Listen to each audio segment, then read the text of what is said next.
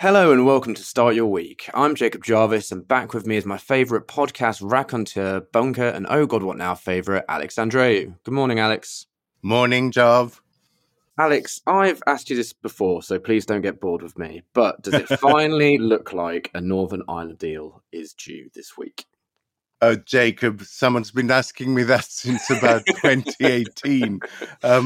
It does feel very 2018 at the moment, doesn't it? Yes, it's very 2018-ish. Johnson is trying to get into power.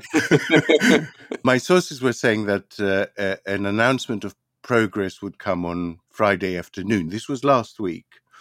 And the official signing would probably happen on Tuesday. Now, the first bit happened, but the second bit appears to be being slightly delayed. That's the sense I get from my commission contacts and from how the positive noises that were being made round about Friday were slightly cooled over the weekend. You mentioned Boris Johnson, so let's get him out of the way. His apparent concerns, are they going to scupper the developments and the positive movement that we've seen? Well, I mean, yeah, according to one ally, that's the case. But then according to another ally, he wasn't doing anything of the sort. I mean, this is just Boris Johnson being Boris Johnson. The truth is, in a strange way, he's largely irrelevant in this, except in the ways he can influence the DUP. Because if the DUP back the deal, there is very little Tory backbenchers can do without looking like complete twats. You know, if the directly interested unionist party that is opposing this arrives at a place where they can endorse the deal, you know, what Marc Francois says is really of very, very little relevance. And the interesting thing is that the DUP loathe Johnson for what he did last time round when they feel he betrayed them completely and sold them out. And so, in a strange way, his interventions might be nudging the DUP into sticking it to him by being more reasonable. And so it's an interesting dynamic. But can we just take a single moment this morning to appreciate that just the supreme irony of Johnson and Frost now having become the foremost voices of oppositions to element of the deal that they negotiated and signed? Because this is what's happening here. Are you suggesting that Boris Johnson could be a bit of a hypocrite or a turncoat of some kind? I won't have that on the podcast. We won't have I am that. suggesting that this is unusual even for him. He has literally disappeared into the wings, done a quick costume change, and come out with a sort of Marx Brothers glasses and moustache thing on, pretending that, you know, the deal that he sold to the country in 2019 as getting Brexit done and oven ready was so wrong that he now opposes any attempt to fix it and supports the protocol bill, which basically completely countermands it. I mean, even for Johnson, that is a next level hypocrisy. At this moment, there's suggestions that Sunak could kind of ignore everyone and try and go for what he thinks is right. So he could potentially set himself up for a showdown with the DUP, and he'll set himself up for a showdown with Johnson. Is he at risk at the moment of being, you know, not quite Brexity enough and not quite anything enough for anyone? Is this yet again a crunch week for Sunak? I mean, he will get the showdown anyway, right? The deal has largely been agreed, really. You know, the green and blue lanes idea has been around for a long time. There's a little bit of movement on state subsidy, as I hear it. There's a little bit of movement on regional involvement in EU legislation, which is something that happens, you know, under the Norwegian model. It happens under the Swiss model. So what you get is people from a region participating in the sort of draft consultation stage of major new regulations. There's stuff like that. The UK will cave in on the European Court of Justice as being the final arbiter. It was always going to do that because the EU was never going to accept any other body defining its own single market rules. The UK will have to drop the protocol bill. Maybe there will be a sweetener in exchange. There's been talk about membership of the Horizon scheme, which has been a little bit prickly and now might be offered as a sweetener on this. So, we know the contours of the deal, and they're not going to change because they have been decided by comparing how far the EU is going to go with how far the UK is willing to concede. And I think the DUP also know that. So the DUP will only continue resisting the deal if they think there are further concessions to be gained, either from the EU or from the UK government. So Sunak, in a way, is simply the trigger in the middle of this. He will get the showdown with his backbenchers anyway, because that showdown is not motivated currently by anything to do with Brexit. It's not motivated by anything to do with the protocol. It's simply the instrument that backbenchers who dislike him anyway, like those who are still sore that Truss went down like a lead balloon, or Johnson loyalists with continuing bring Boris back pretensions. It's simply the weapon they are using to make his time in office difficult. If it wasn't this, it would be something else, and when it's not this, they will simply move on to something else. They will start objecting to some planning bill. They will start objecting to some immigration policy, because none of this dissent is motivated by rational policy reasons. All of it is motivated by the continuing civil war going on in the Tory party. On the topic of the Civil War, so Mordaunt said that Johnson's comments were not unhelpful. Why can't senior Tories get a straight line when it comes to his interventions? Not unhelpful is quite a bizarre turn of phrase, I would say. Because they believe fundamentally in his power of resurrection. And so they don't want to get on the wrong side of him, even now.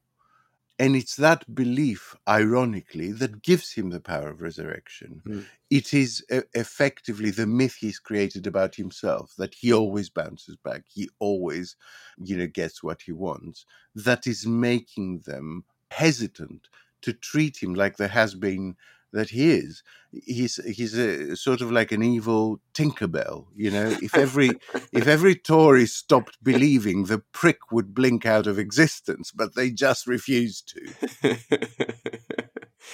One former PM, though, who people seem to be getting a little bit more actually sick of is Liz Truss. Jake Perry said last week that her political interventions should be like sex in a long and happy relationship, infrequent but anticipated with glee.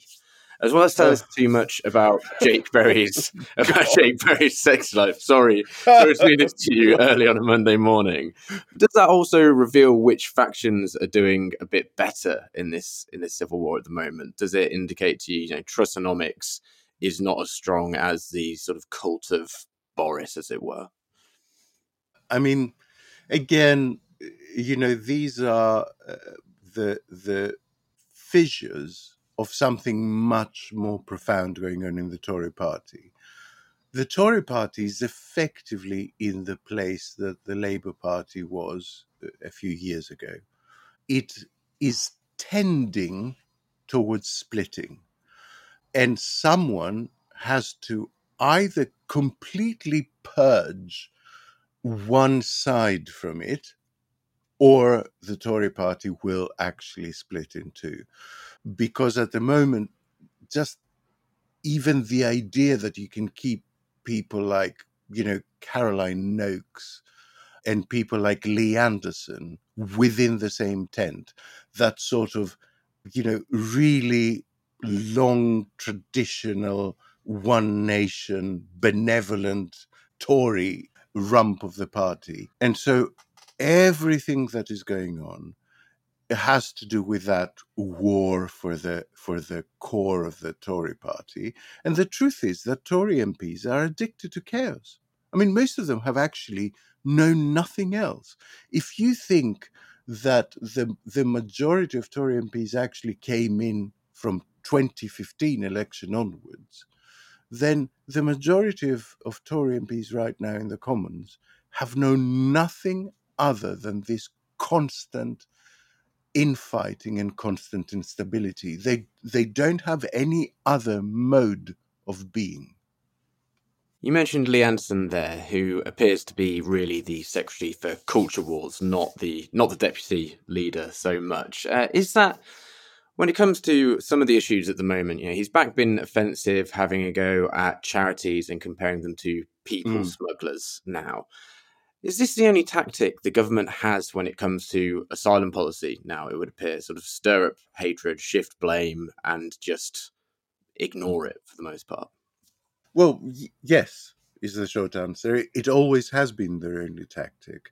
The season of small boat crossing is almost upon us, by the way, which is why they're getting their ducks in a row, because as the weather improves in spring, and we're now talking on the 20th of February, and the weather is already looking fairly mild, so the crossings will start again.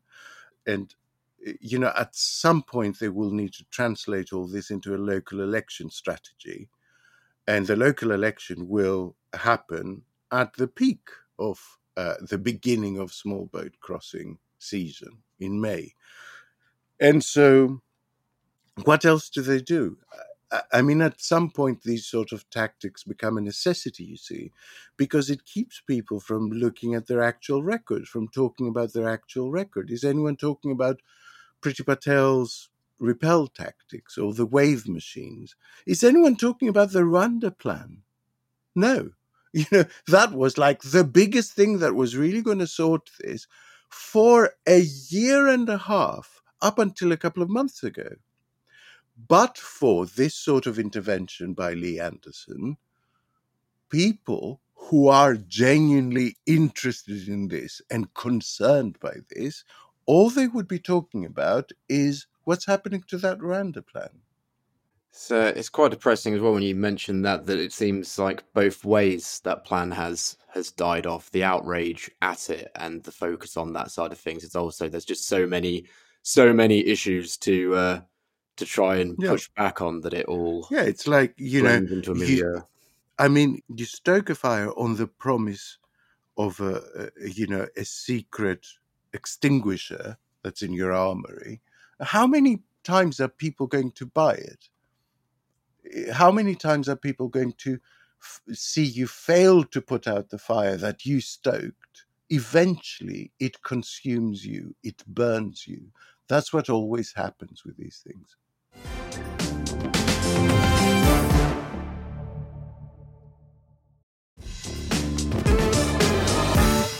At the weekend, we saw more anti-immigration rallies, as well as these 15-minute city protests. Does it feel to you like we're set for a bit of a doom spiral of far-right rallies and conspiracy theorist get-togethers for the foreseeable future? I don't. I think we're set for an attempt at it, but I don't think we are set for some massive wave of civil disobedience. I think the right wing are out of ideas, and all they can think of is let's import some of what is happening in the United States. That's what it seems like to me. But I think such imports ignore fundamental differences in temperament between American civil society and British civil society. They ignore the appeal of the particular causes being fronted. I mean, the notion, as wrong-headed and idiotic as it is, the notion that the last election was stolen in America, or the notion that the civil rights movement, Black Lives Matter, has gone too far now. They have appeal for large numbers of people in the States. Who fucking cares about 15-minute cities in this country to take to the street? So, you know, there's all of that stuff going on. It seems to me like doomed to be a failed attempt. And also, the government is going really big on anti protest legislation at the Mm. moment. What do you think will happen to the fabric of policing? And policing is another thing that is very different in this country compared to what it is in the States, right? Mm. In the States, policing has a military hue to it. It is policing by force primarily. In this country, especially with the numbers of police officers that we've got at the moment, it's policing by consent. What will happen to that policing by consent if officers start applying these new protest rules only to environmental protests while letting far right wing nuts do the same for causes which enjoy much less public support? That could see a big wave of civil disobedience rise. That could see young people in the streets. Finally, onto strikes, because that's another thing we unfortunately have to talk about every Monday at the moment. What are the latest developments there? Well, nurses announced a full 48-hour walkout on the 1st to the 3rd of March, I think. They announced that late last week. All of them are included, so they're making no staggering of that. It will be a mass walkout. And it seems to me that if the government will cave on this, it will be in the next 10 days. And if they cave on nurses, it will start a domino effect where they begin to basically settle all disputes. So whether this heads into a bigger, more bitter war, or whether it heads into settlement, I think we will know either way in the next 10 days. Nurses will be the key one to look at. If a deal is done in the next 10 days and the strike 1st to 3rd of March is cancelled, then we're looking at a season of sort of settlement.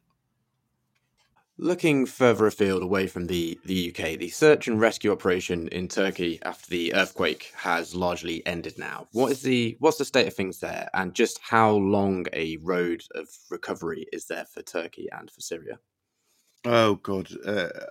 I mean, I've been speaking to some friends over there. The general vibe is that just people are abandoning cities and towns in that region almost entirely. They are being flattened, quite simply. Even the buildings that stood up are not really safe, so even they're being torn down. And the way it works in those slightly less organized large countries like Turkey is that people who are in the countryside, they always fare better than people in urban centers in those situations who do tend to starve. And so what I'm hearing is that there is a massive internal displacement, huge movement of people either going to other places where they have some relatives or going to villages, basically, where there is the possibility of food and water, even in breakdown situations. I mean, I guess the silver lining is that all this is happening just before an election. So both Erdogan will do as much as possible, and the opposition will make significant promises on which they will be judged, on which their re-election will depend. As we come up to a year in the war in Ukraine, there have been warnings that China could supply Russia with arms. What might this mean for the state of the invasion? I mean, it would mean a major escalation of this as a proxy war, I think. I suspect, just my instinct at the moment is that it's not a real prospect. It's a threat that seeks to bring the West to the negotiating table because the West is effectively winning at the moment, right?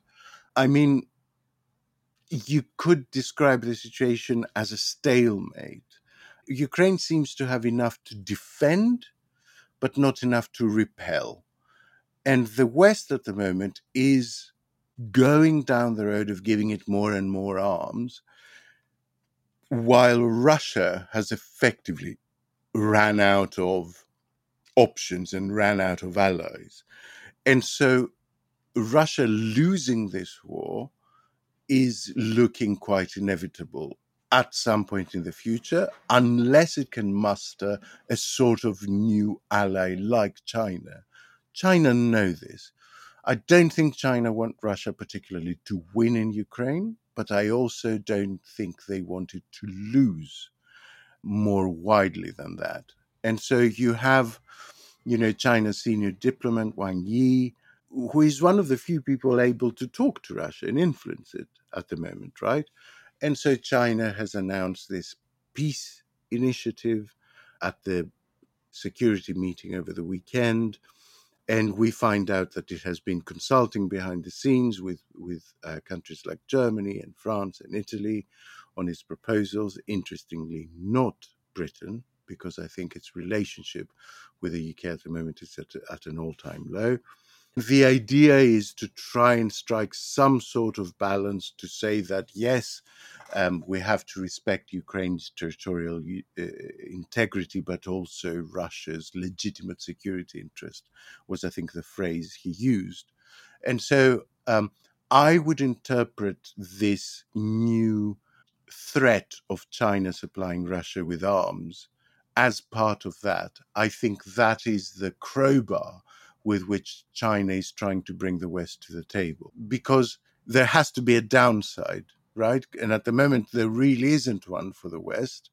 They're in a position where they could press their advantage to sort of cut Russia's feet from under it for the foreseeable future. And so China is coming in and saying, Russia is not friendless. We will let you push it out of the Ukraine, but no further.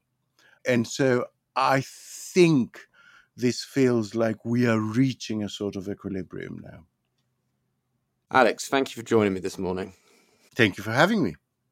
Listeners, if you enjoy Start Your Week, you can back us on Patreon to help us keep making it. There's a link in the show notes, or just search Bunker Patreon Podcast. You'll get every episode early and ad-free, plus a shout-out on this show. Here's Alex with today's. Thank you to Ian Sleeman, Puffle Nugget, Renat Schoolmeesters, Martin Cackett.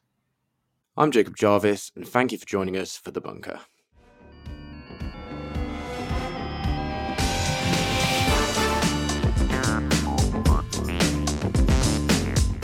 Start Your Week from The Bunker was written and presented by Jacob Jarvis with Alex Andreou. The producer was Kasia Tomaszewicz and the audio producer was me, Jade Bailey. The group editor is Andrew Harrison and our marketing manager is Gina Richard. With music by Kenny Dickinson, Start Your Week from The Bunker is a Podmasters production.